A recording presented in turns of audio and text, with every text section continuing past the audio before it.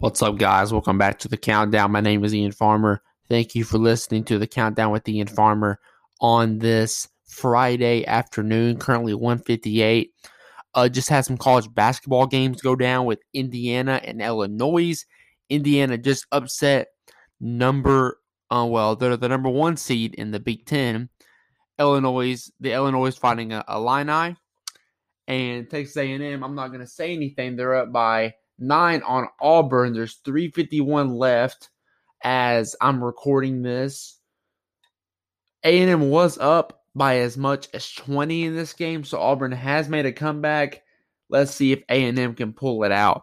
But we got a little bit of some conference tournaments to talk about. One of those is Oklahoma upset Baylor last night. Now, who was the new favorite in the Big Ten? The new favorite in the Big Ten, in my opinion, is the Kansas Jayhawks. Kansas is actually the number one seed in the Big 12. But they also have beat Baylor once this year. They split with Baylor. And Ochai Agbaji is the best player in the Big 12. There's not a whole lot of doubt for me who is the best player and who is the best team in the Big 12. I have thought Baylor has lost so much. Baylor has lost so much when you compare them to last season. Davion Mitchell went to the draft. Jared Butler went to the draft. Mark Vital, I believe, is playing football or something. So their three best players are gone. That's a lot to lose and to go into next season with. Kansas is my new favorite for the Big 12. They were my favorite to begin with, is what I'm trying to say. Now, Oklahoma is one of those teams, along with apparently Indiana now, that is making a run in these conference tournaments, particularly the Power Six. How far can Oklahoma go? Oklahoma faces Texas Tech tonight in the semifinal. If they win, they will advance to the Big 12 championship. I like their chances against Texas Tech. Now, I like Texas Tech's team. I love how Chris Beard went to Texas, and now Texas Tech is better than Texas, despite Texas having Marcus Carr. But Texas Tech is a very good team. Oklahoma's going to have their hands full tonight, but you can't look at me and say they didn't have their hands full with Baylor, because they absolutely did. That's a top 3 team in the country as far as the AP Bowl goes.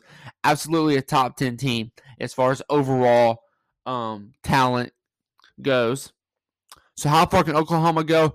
I think Oklahoma can very well win the Big 12 championship. I don't know if they will. I'm going to say they beat Texas Tech tonight, but I'm going to predict Kansas. Kansas faces TCU tonight. TCU is another one of those teams that are making a big runs. They came back from being down by 20 to Texas last night. I'm going to say Kansas holds off TCU on the upset watch. I'm going to say Oklahoma does upset Texas Tech, but I'm going to say Kansas beats Texas Tech in the Big 12 title.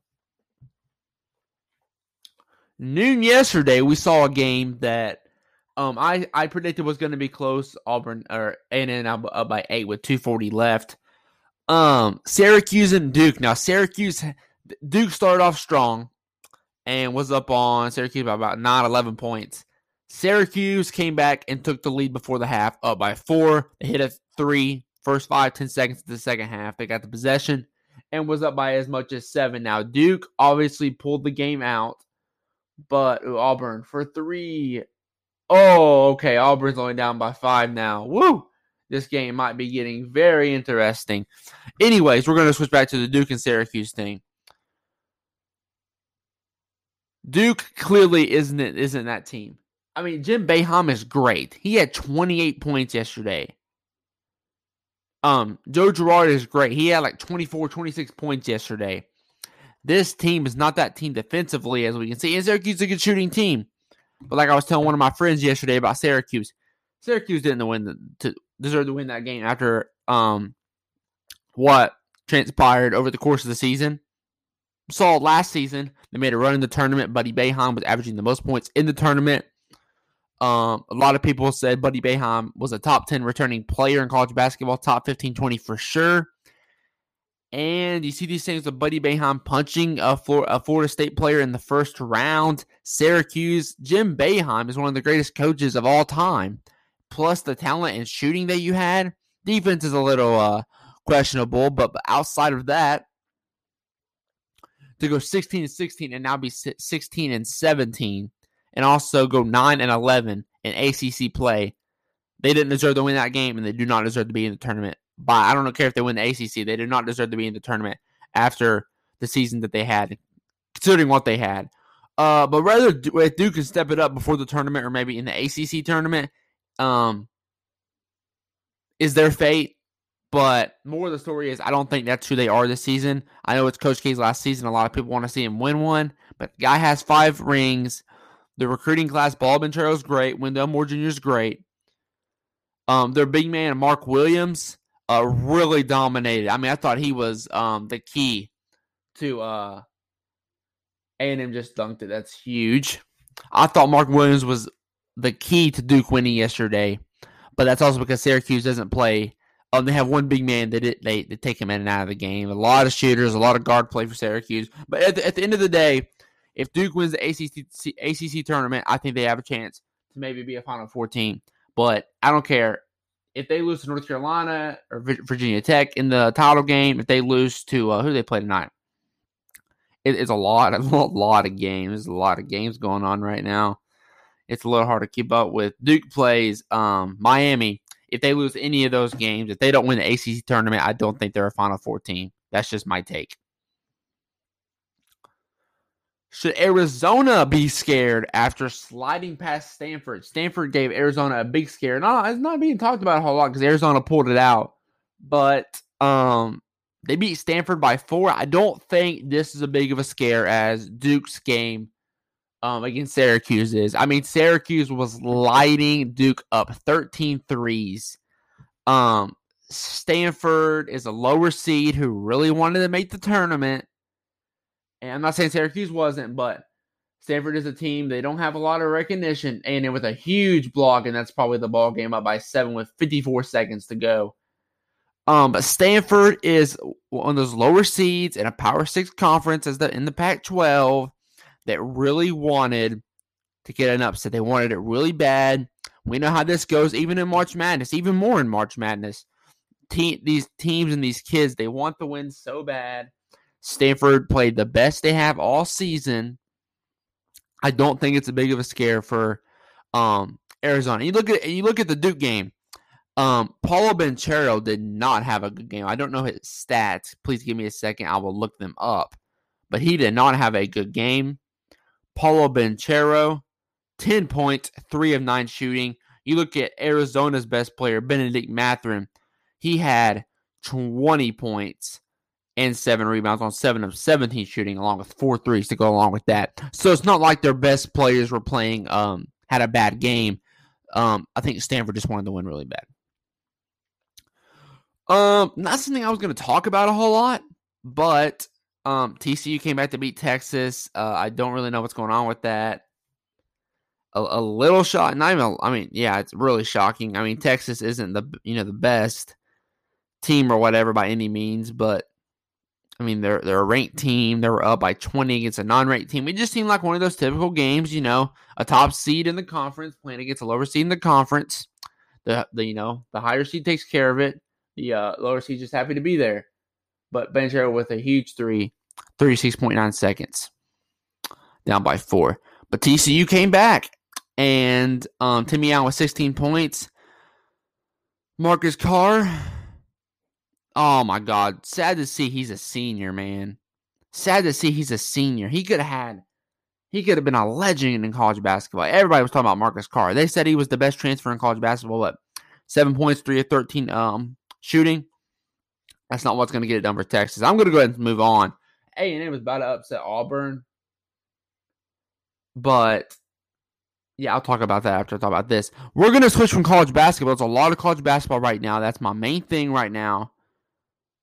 But we're going to talk about Carson Wentz to Washington. Now, I'm going to go ahead and get this out of the way. Who do I think that the Indianapolis Colts are going to get for their starting quarterback next season? I think it's Teddy Bridgewater. There hasn't even been rumors on this. Why wouldn't Indy want to go get Teddy Bridgewater? Now, I understand, Indy still has the pieces. They can move up in the draft and get a quarterback. But Teddy Bridgewater is a free agent. He's not staying in Denver. Russell Wilson is now in Denver. He's not going to stay with the Broncos.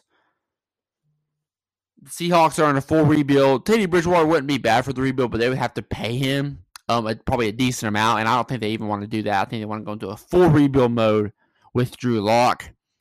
Look at teams. The Buccaneers. I think Tampa. Brady left, but I don't think every single player on their team is going to leave. So Tampa Bay's still going to have talent. I think they want to go get one of the star quarterbacks. Either that or draft one and start a rebuild. But you look at Teddy Bridgewater. He has to go somewhere. There was rumors on him going to Washington. Washington now has Carson Wentz. I don't know how to explain it, but I like Teddy Bridgewater going to the Colts. Now, we're going to talk about the Carson Wentz to Washington. Wentz isn't the MVP caliber player he was when he was in Philadelphia. He's not.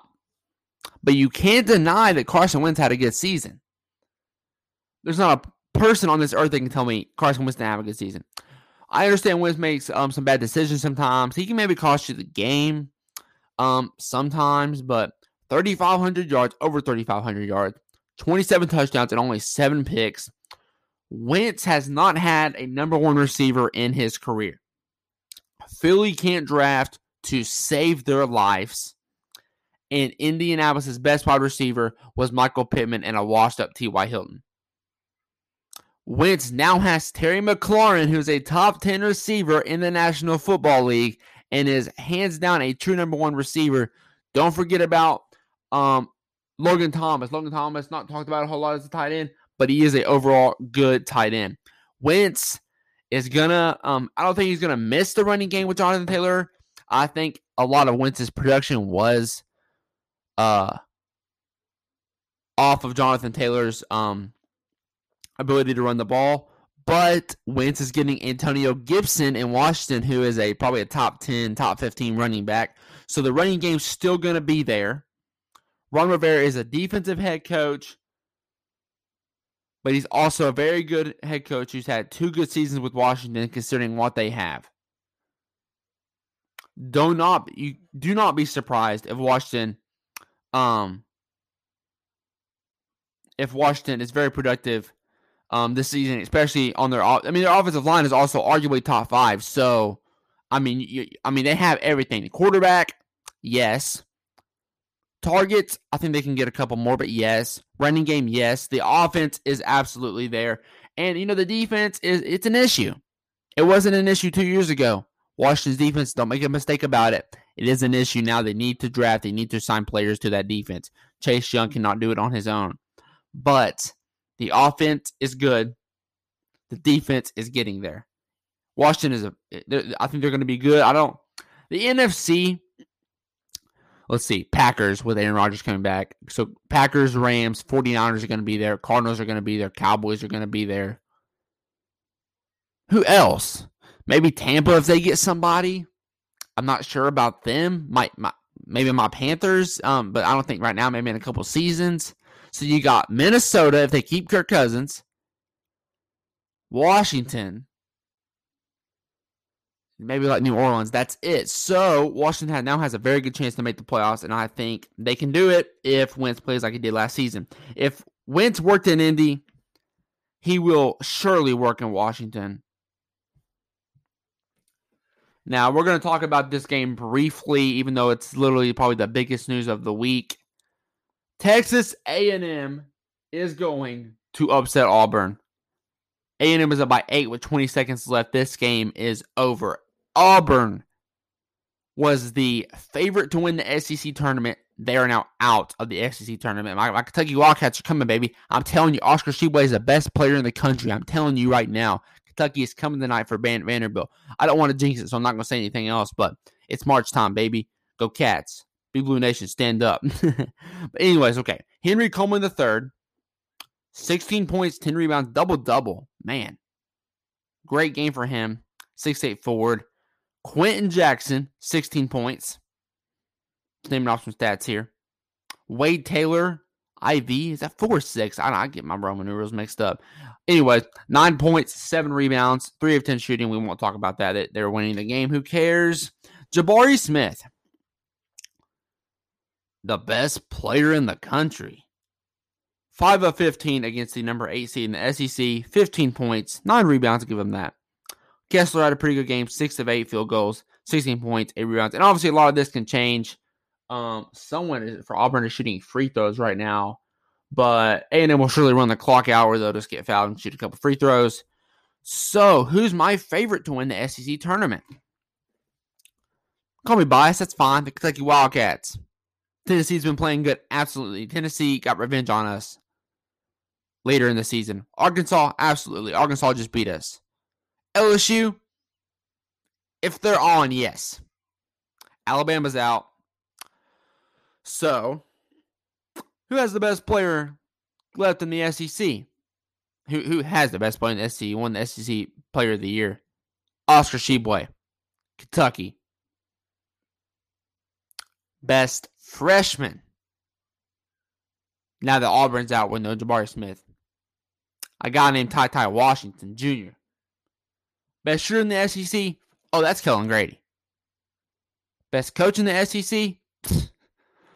I'm not going to say anything else because it's obvious.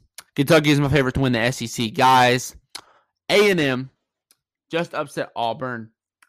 Do not forget to please go check out my new website titled ctnplaybook.com. CTN stands for the countdown, and the title of the actual website is called The Playbook. The Playbook is designed for content creators just like me to be able to come on and post their articles, blogs, podcasts, anything. Please go check out CTN Playbook. I have new articles coming up almost every day. My new article is going to be titled The Madness Before the Madness, which actually talks about all these conference upsets and all the madness and craziness going on within the conference tournament play. That will be probably sometime this weekend, maybe Monday. But I have the article with I broke down Denver's offense and defense, their entire roster with Russell Wilson. I gave my ranking. I gave my odds for team. I gave my tournament odds. I did an article on Malcolm Butler's Super Bowl interception. There's a whole lot on there, so please just go check it out. But anyways, I'm happy to be back on the countdown. 2 episodes this week. Not bad. Definitely getting there. But I love you guys, and I will see you all later. Peace.